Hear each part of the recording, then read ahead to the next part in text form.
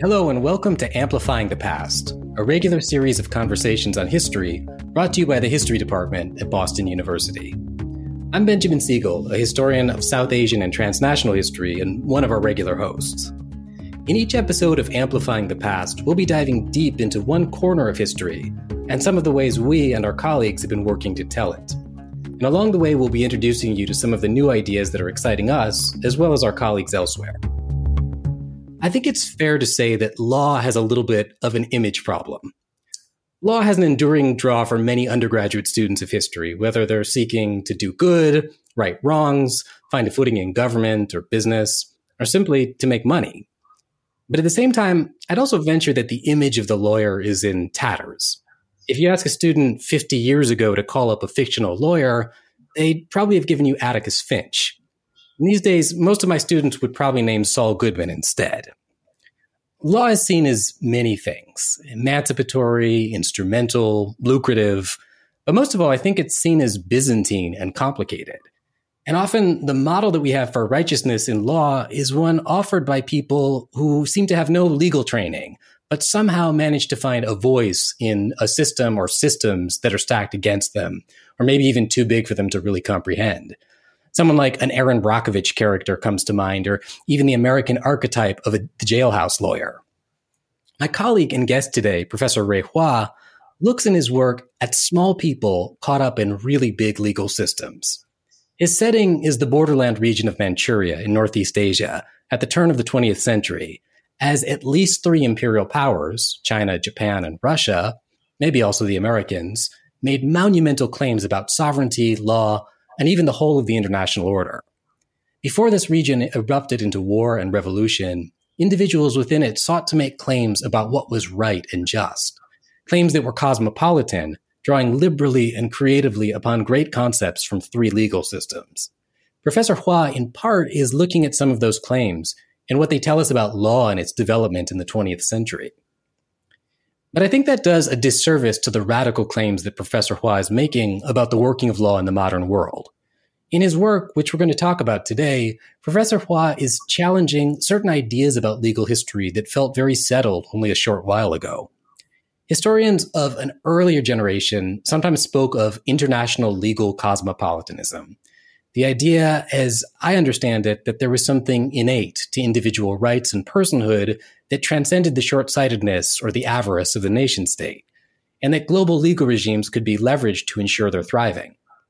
But that older model of international legal cosmopolitanism wasn't neutral ground. It was European in origin, and it extolled European norms as the universal against which all others might be judged. Professor Hua's turning that on his head in his work, and he's situating the Northeast Asian borderlands as an equally central source of modern international law. As if that intervention weren't quite big enough, Professor Hua is also asking us to look beyond law itself to consider the landscapes in which law was made. Pastoral or agrarian lands, riparian and swampy wetland environments, and indeed parts of the land we can't even see, including soil or the minerals cached in the earth itself. This deep environmental history has equally lasting implications for the way in which we think about law. And in a world poised for renewed conflict over minerals, many of which are still under the ground of contemporary Asian regimes, this is a history that bears down greatly on today's international geopolitics. It's really heady stuff, and I'm excited to dive in today. Professor Rui Hua, welcome to Amplifying the Past. Thank you, Ben. That was such an amazing introduction of my work. I think you know my work better than I do myself. Ray, let's start by setting the stage. Much of your work unfolds in a place that many of us could recognize, but probably don't know very well.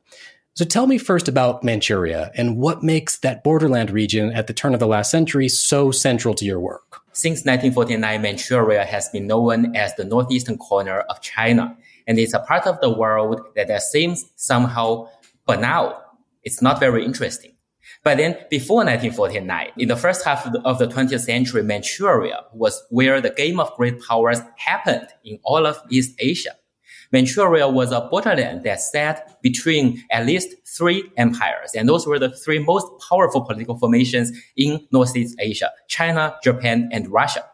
And in between those, Manchuria was also the playground of ethnic peoples, Koreans, Mongols, the indigenous peoples of Siberia and the Amur region. And all of these peoples, all of these languages were mingling in this gigantic borderland, this liminal space between nation states. And that was why Manchuria was so exciting, because it was sitting on the borders. It was the frontier of all the empires. It was a place which all of these political formations wanted to drag into their own orbit. And yet the people of Manchuria never allowed that to happen. Before we settle into some of these stories that you'll tell us today and that you've written about in your work, what made Manchuria so interesting to great imperial powers? Was it natural resources? Was it agrarian labor? Something else entirely? Each imperial power, or I should say each great state, saw in Manchuria something that's different from the others. The Russian Empire saw in Manchuria an unfrozen port to the Pacific. Japan saw in Manchuria a lifeline for resources, mineral resources, timber resources, land resources. And the Chinese state saw in Manchuria an outlet for its overpopulated North China plains.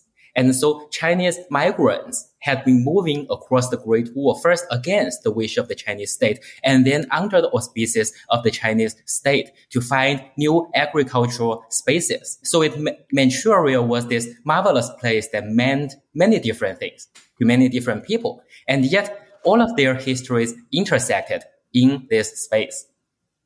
So within this giant imperial Rorschach test, we have an incredible cast of characters who you write about in your work. But I want to start us off today with two farmers who you've written about, Farmer Sun and Farmer Ma.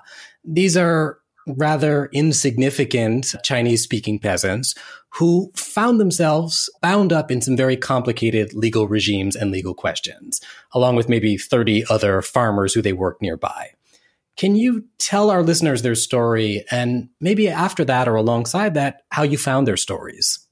Farmer Ma and Farmer Sun have been my best friends since I found their names in the archives in, I think, the summer of 2018. So I was browsing through random legal papers in the Liaoning Provincial Archives in China, and these two names, these two family names, Sun and Ma, kept showing up. These two families kept filing lawsuits against each other. They were doing this in the early 1900s when the Qin Empire was crumbling. They were doing this in the 1920s when the Chinese Republic was falling apart. The world was changing around them. And yet these two families made it their family business to file lawsuits against the other family. So what was going on in this mess? I traced their story from the provincial archives in China to the foreign ministry archives in Japan to the national archives in the US, and all the way back to the local archives in China. And I found that the object of their lawsuits was nothing ordinary. The object of their lawsuits were two islands in the Yalu River. And the Yalu River was the border river between the Japanese Empire and the Qin Empire. Since Japan annexed Korea, that was the river where the Japanese Empire stopped and where the rest of East Asia started. And these two peasant families happened to have discovered two islands in the river and occupied them. And oblivious to the fact that these two islands were sitting on the border of the most powerful empire of East Asia, they started planting agricultural produce on the islands as if those islands were their backyard. So the Japanese Empire, of course, was disgruntled to find these treacherous people at their doorstep. The Japanese Empire wanted to take over these islands. The Chinese state was not happy about this.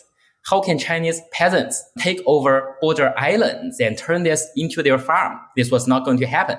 So the two great states started their diplomatic negotiation over these islands. And those negotiations were going to take the islands away from the peasants. But the peasants were not going to allow it to happen. They were peasants of the Manchurian borderland. So what they did, and this is truly amazing, is that they opened their own negotiations with representatives of the Japanese Empire through the mediation of an American diplomat who had just been stationed in Manchuria. The American diplomat offered to mediate the dispute based on international law, but the farmers told him that this was not going to be the international law of Europe. This was not going to be the international law of America. This was going to be the international law of the peasants' own making. And So let me just stop you here for a minute before we get further into this story. And I want to understand, first of all, these peasants from the Sun and Ma family, how did they come to resort to law? How did they know about courts? How did they find standing in this case? And then how did they think to appeal to an American to mediate? Law was this popular thing that was in the vogue in Manchuria at the time. The Chinese Empire, the Qing Empire, had brought law to Manchuria. It brought a legal regime to settle the land rights and the chaos around land rights in the region. The Japanese Empire brought in its own legal regime in its colonization process. The Russian Empire introduced its own legal system. And all of these legal systems came with a mechanism of its own dissemination. The Japanese and the Russians set up so-called rapid law schools. What were rapid law schools? You can get a JD in 6 months rather than 3 years. And some of our peasant characters, I call them peasant intellectuals, may have attended these law schools or otherwise read pamphlets about law. The Russian railway company published a newspaper in Chinese in which there was a section devoted to legal poetry. These were poems in vernacular Chinese, which discussed legal problems. How do you even write such poems? How do you even make them rhyme? I have no idea. But that was what was happening in that unique corner of the world in the first decades of the 20th century. And so our farmers, our peasants, they were incredibly literate in the world of law. And because all of these legal resources coming from all of these legal worlds, they intersected and sedimented in the borderland. So all of this became part of the legal arsenal of these peasants. So that is my theory about how they became so proficient in law. The American, I have no idea. This American consul, he was particularly active in Andong, which is on the Chinese side of the Yalu River border in Manchuria. He was posted there. He was bored. He was doing two things. One, trying to sell American refrigerators. That was not going very well. Nobody was buying American refrigerators. Two, using his haphazard legal knowledge to mediate between private land disputes between Japanese, Korean, and Chinese settlers. We have no idea why he got into this business, but one can only assume because of this compatibility between the American way of thinking about law and this fortuitous legal consciousness that took shape in Manchuria. This was how the Americans and the Manchurians spoke to each other. So then tell me how these disputes played out.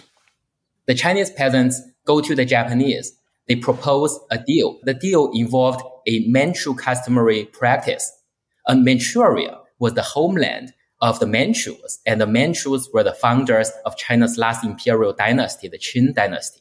So the Qing government in Beijing prohibited Han Chinese migrants from buying land in Manchuria. You don't want Han Chinese migrants to own land in your Manchu homeland. The Manchus had their own calculation. If things go haywire in China proper, we could still go back to our homeland and we could launch another imperial enterprise from there. So no Chinese migrants, no land rights. Chinese migrants wanted to buy land anyway. So they invented a legal device in which the Chinese migrants would pay a Manchu person to serve as their nominal landlord, to perform function before the Qing state. And then the Han Chinese migrant would in fact work on the land, use the land, and profit from the land. So in modern legal parlance, these Han Chinese migrants, through this unique inter-ethnic legal device, created a regime of usufruct land rights in Manchuria. How is this related to our case on the Yalu River? The Han Chinese peasants proposed the same rights structure to the Japanese. Essentially, the Han Chinese peasants proposed that they would make a Korean entity their landlord, and they would pay rent to the Japanese empire. And the Japanese empire would then recognize their usufruct right, the usufruct right of the Chinese peasants over these islands. And in this, the Chinese government would then acquiesce in the deal. This unique structure satisfied all parties. The Japanese empire could imagine that they now have established sovereignty over these islands, which they actually did not. The Koreans were happy because they were now involved. They have a stake. The Chinese state was also happy because the issue of sovereignty, the very consequential issue of which state actually owned this island, was then postponed. The can was kicked down the road. And then the Chinese peasants were happy because they actually established usufruct rights over the islands and could continue to profit from their agricultural enterprise. So a case that started with the invocation of international law ended in a place where the peasants used a private customary legal device to resolve, or at least to postpone, the eruption of an international relations hotspot. James Scott tells us that states want to simplify things. States want to make things legible. And in this case, the Japanese Empire and the Chinese state had one shared desire, and that is to make the dispute over this complex land rights structure legible to the states, to use the state's legal language to describe what is going on the ground. And that I think was what gave the peasants their opportunity to manipulate the system, because they knew they knew the language that the states spoke. They also had their own vernacular legal language. And it was them who injected this vernacular legal language into these formal legal processes of the state.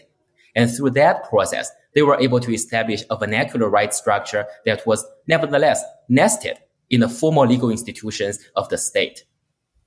When we tell stories about law in Boston or in New York or in London, we have certain traditions of common law or case law. And when we think about certain models of liberalism and law, they locate us in Europe instead. You're asking us to consider a very different origin story. In a state legal system, law is what the state says is law. The Congress, through its acts, make law.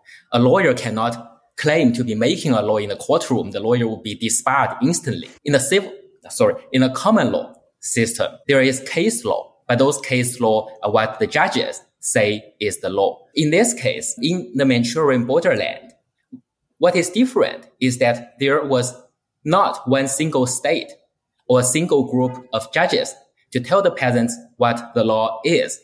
And so at the interstices of all of these states, at a place where there is a density of state legal infrastructure, but an absent state legal authority, these peasants started making laws themselves. But they were smart enough. They were not simply issuing legal texts themselves. That would be forgery. That was not how law was made. Those peasants were pitting one legal system against another. They were seeing the spaces where legal systems overshadowed each other, and they were operating in the shadows of these imperial laws. I wonder if I can ask you a bit more about the particularities of the space and take us into some of your newer work. Usually, if we ask a historian to do that, it's really the matter of a couple decades, maybe a century or two. In your case, I think we should move back a bit earlier to the origins of our own galaxy, where you begin a wonderful new article that asks us to situate our understandings of law and property alongside the deep history of those same Northeast Asian borderlands. And once again, here, in addition to this big conceptual ask that you are making of us, you have us focus on another Chinese farmer and a Japanese merchant and another set of imperial courts. We may not have time to go into all of that case today, but maybe you could tell me a bit about magnesium. Magnesium is the actor in some of your new work. And could you tell us about how its formation in the early cosmos structured the kind of lawmaking that you talk about in that first century of the Anthropocene? My big ambition for my second project, which you just described, is to unite environmental history and legal history to show how laws, some of the most anthropocentric of normative orders, also had an environmental depth to it. In other words, how human empires, powerful as they may seem, were in fact the floating froth above the rocks, the terrains, the minerals, the environment, millions of years in the making. That is what I'm trying to do. So magnesium is the entry point to my new project. And I came to magnesium because we have known for some time that Japan, China, and Russia were fighting for Manchuria because of the abundance of mineral resources there. In the first 2 decades of the 20th century, all of these great states were trying to expand state sovereignty by promulgating new mining laws. And they had in mind a particular set of minerals: coal, iron, gold, silver. Those are the things that the great states wanted. Those are the things in which they invested. But then I went into the archives and I found that the greatest number of disputes over mining rights were not happening over coal, iron, gold, or silver. They happened over two minerals, talc and magnesite. What is talc? What is magnesite? Why do people even fight over these things? Talc and magnesite were both magnesium-based minerals. Was good for two purposes, making white paper and making white cosmetics. Because talc has this property, its whiteness stands out in the world of minerals. Magnesite is a mineral that happens together with talc and is useful for the making of bricks. And these were the two minerals that were structuring the legal economy of the Liaodong Peninsula or the southern part of Manchuria in the first 2 decades of the 20th century, because peasants, farmers, Japanese investors, Korean miners, they were all filing lawsuits against each other over these minerals. And these lawsuits had one very important effect, and that is they disrupted the state's legislative attempt to expand state sovereignty over the minerals. How did that happen? So the state laws used one device or one legal construction to expand state sovereignty, and that is to separate surface land rights from underground mining rights. Before 1907, before the promulgation of the first Qin mining law, Chinese landowners customarily owned everything to the center of the earth. They owned the minerals under their land. From 1907, Chinese and Japanese mining laws canceled that right. This mining law said, as a surface landowner, you only owned the land on the surface. Everything beneath the surface was now the property of the state. Landowners or anybody else would have to apply for a permit from the state in order to mine under their own land. But then I went back to these lawsuits over talc and magnesite, and that was not what was happening. The landowners, in particular small landowners, continued to have enormous influence in the mining process. Despite what the law said, these people continue to use these mining laws to justify their own agency and their own ability to profit from the minerals under their land. And why was that? Wouldn't there be an easy way for mining investors to get around all of these problems of surface land rights? There is actually one very simple way that miners could get around land rights, and that is to mine from the underground. If you dig a tunnel from just one tiny patch of land, you dig and you dig and you dig through everybody's land. Since the mining law says those surface landowners did not own anything beneath the surface, they would be able to do nothing about this. In fact, this was the pretense which Saddam Hussein used in 1991 to invade Kuwait. But then in talc and magnesite mining investors from Japan were not doing that. They prefer to deal with small landowners, to collaborate with them, to give them a share, a stake in the mining business. And that was the source of many of these disputes. And that flied in the face of all the mining laws from China and Japan, because essentially that reversed the trend of separating the land regime from the mining regime and united the regime all over again. Minerals connect the biosphere to the lithosphere of the earth. This is environmental history, but much of environmental history happens on the surface of the earth. It happens in the biosphere.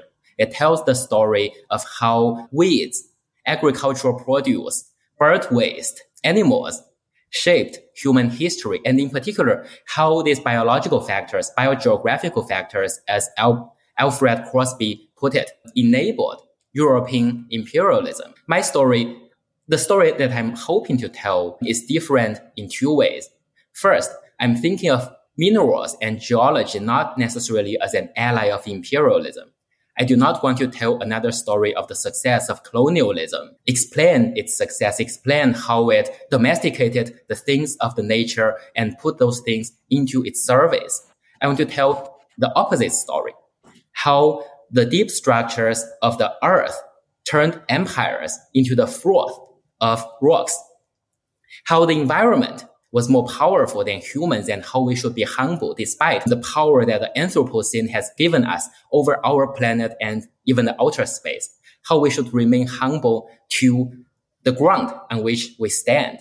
In other words, how the environment still encompasses all of these things that made the empires what they seem to be. I wanted to ask you, with the time that we had left, about language, since you work with really great skill across Chinese, Japanese, Russian, English, and as I understand it, some Korean. A few months ago, I read an improbably funny amicus brief filed by an editor for The Onion in support of a case on the right to parody that was going to the Supreme Court. That brief was intentionally very hilarious, but it underscored the truism that writing about law is dense, dreary, unpleasant to get through, difficult. I wanted to ask you how it feels to read legal texts and petitions in different languages, since I think you're one of a very small number of people who do this particular set. Are there differences in reading legal thinking, vernacular legal thinking across languages? And to be provocative yet again, is there a best language in which to think about law? Studying law across languages leads you to see very different modus operandi of law. And it leads you to see how much of human thinking is mediated through law. In East Asian legal regimes, rights generally do not have a dimension in time. In Russia, it does. And this legal epistemology is very different. And this is totally speculative, but the Russian language is known for its playing with time. It has declensions, it has conjugations, and all of this has to do with time. How do different people think about time through the medium of their different languages? And how is that projected onto the way they think of law? When I think about your scholarship, it's hard not to think about some of the very politically charged conversations between European and American thinkers on the one hand, and certain strands of Chinese political thought on the other. One strand for Chinese officials has been to levy this charge that rights-based discourses are fundamentally a European imposition. They are somehow non-Chinese, or maybe even non-Asian. And that charge may, in fact, have some basis in fact. On the other hand, it also seems reductive to cast different types of rights thinking as antithetical towards a particular geographic context.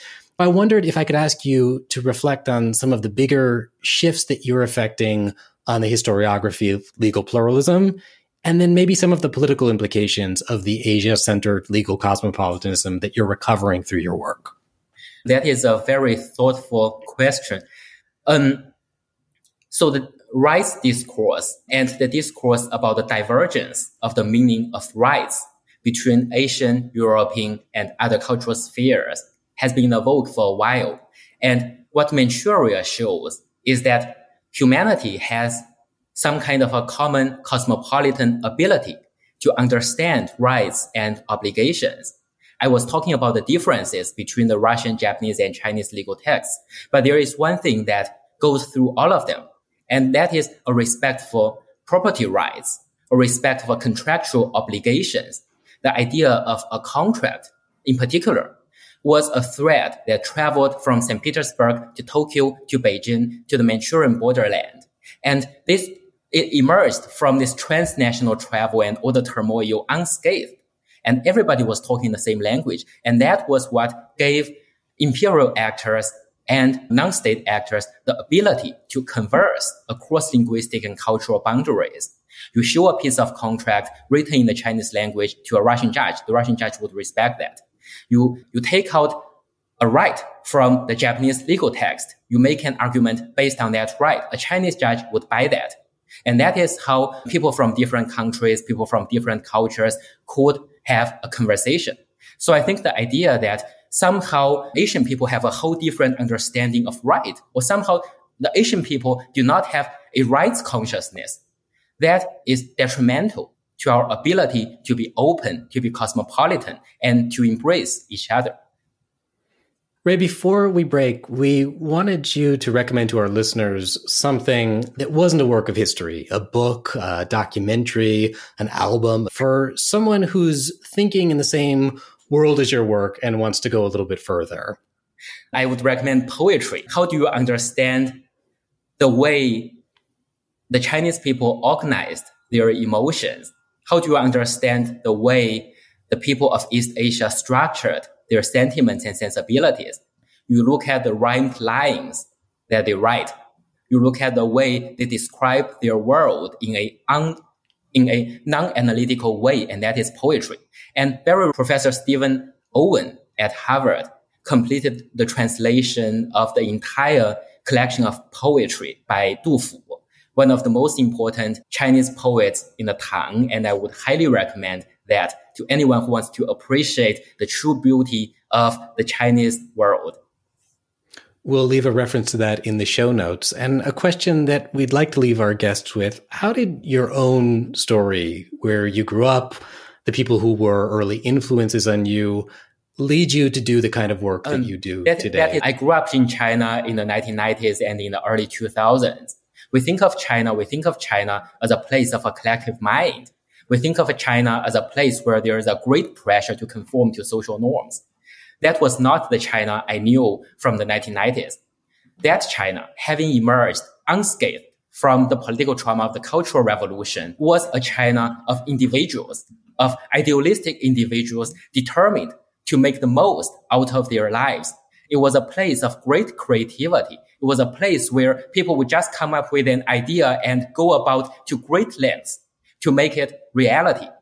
There was this figure. He was not my role model. He eventually went to prison, who heard upon the collapse of the Soviet Union that the Soviets had a surplus of airplanes but needed canned food. He was a nobody. He had no money. He simply brokered a deal to trade canned food from China for airplanes from the Soviet Union.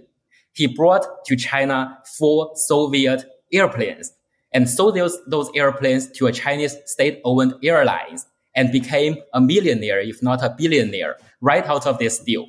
Those airplanes continue to fly into the 21st century. And in the end, this guy, having brokered too many illegal deals, ended up in prison and was recently released. But this kind of outburst of creativity, legal and illegal, normative or otherwise, shaped my world, a world of openness, a world of unbounded, and in some cases, unhinged creativity. And I saw that in the small characters, in the farmers, in the peasants that I studied 100 years from my world. And it's the same world. It's a world I miss. It's a world that I want to create. And it's not the world I know today. So that is, I suppose, how my life story shaped the story of the lives of the people that I'm writing about. Thanks very much, Professor Rui Hua. It's been a pleasure speaking with you today. Thank you, Ben. These are such intriguing questions. You are going to keep me thinking for the rest of the new semester. That's all for this episode of Amplifying the Past. For questions, comments, or show suggestions, please send us an email at history@bu.edu. Find us on Twitter at @historybu, or DM us on Instagram at @bu_history. Please take the time to subscribe to Amplifying the Past via Apple Podcasts, Spotify, Stitcher, or wherever else finer podcasts are found and downloaded. If you enjoyed the show, please take the time to leave a review or recommend us to a friend. Thanks again to Rui Hua for joining us today. Amplifying the Past is a production of the Department of History at Boston University. I'm Benjamin Siegel, and please join us next time for more conversations in history.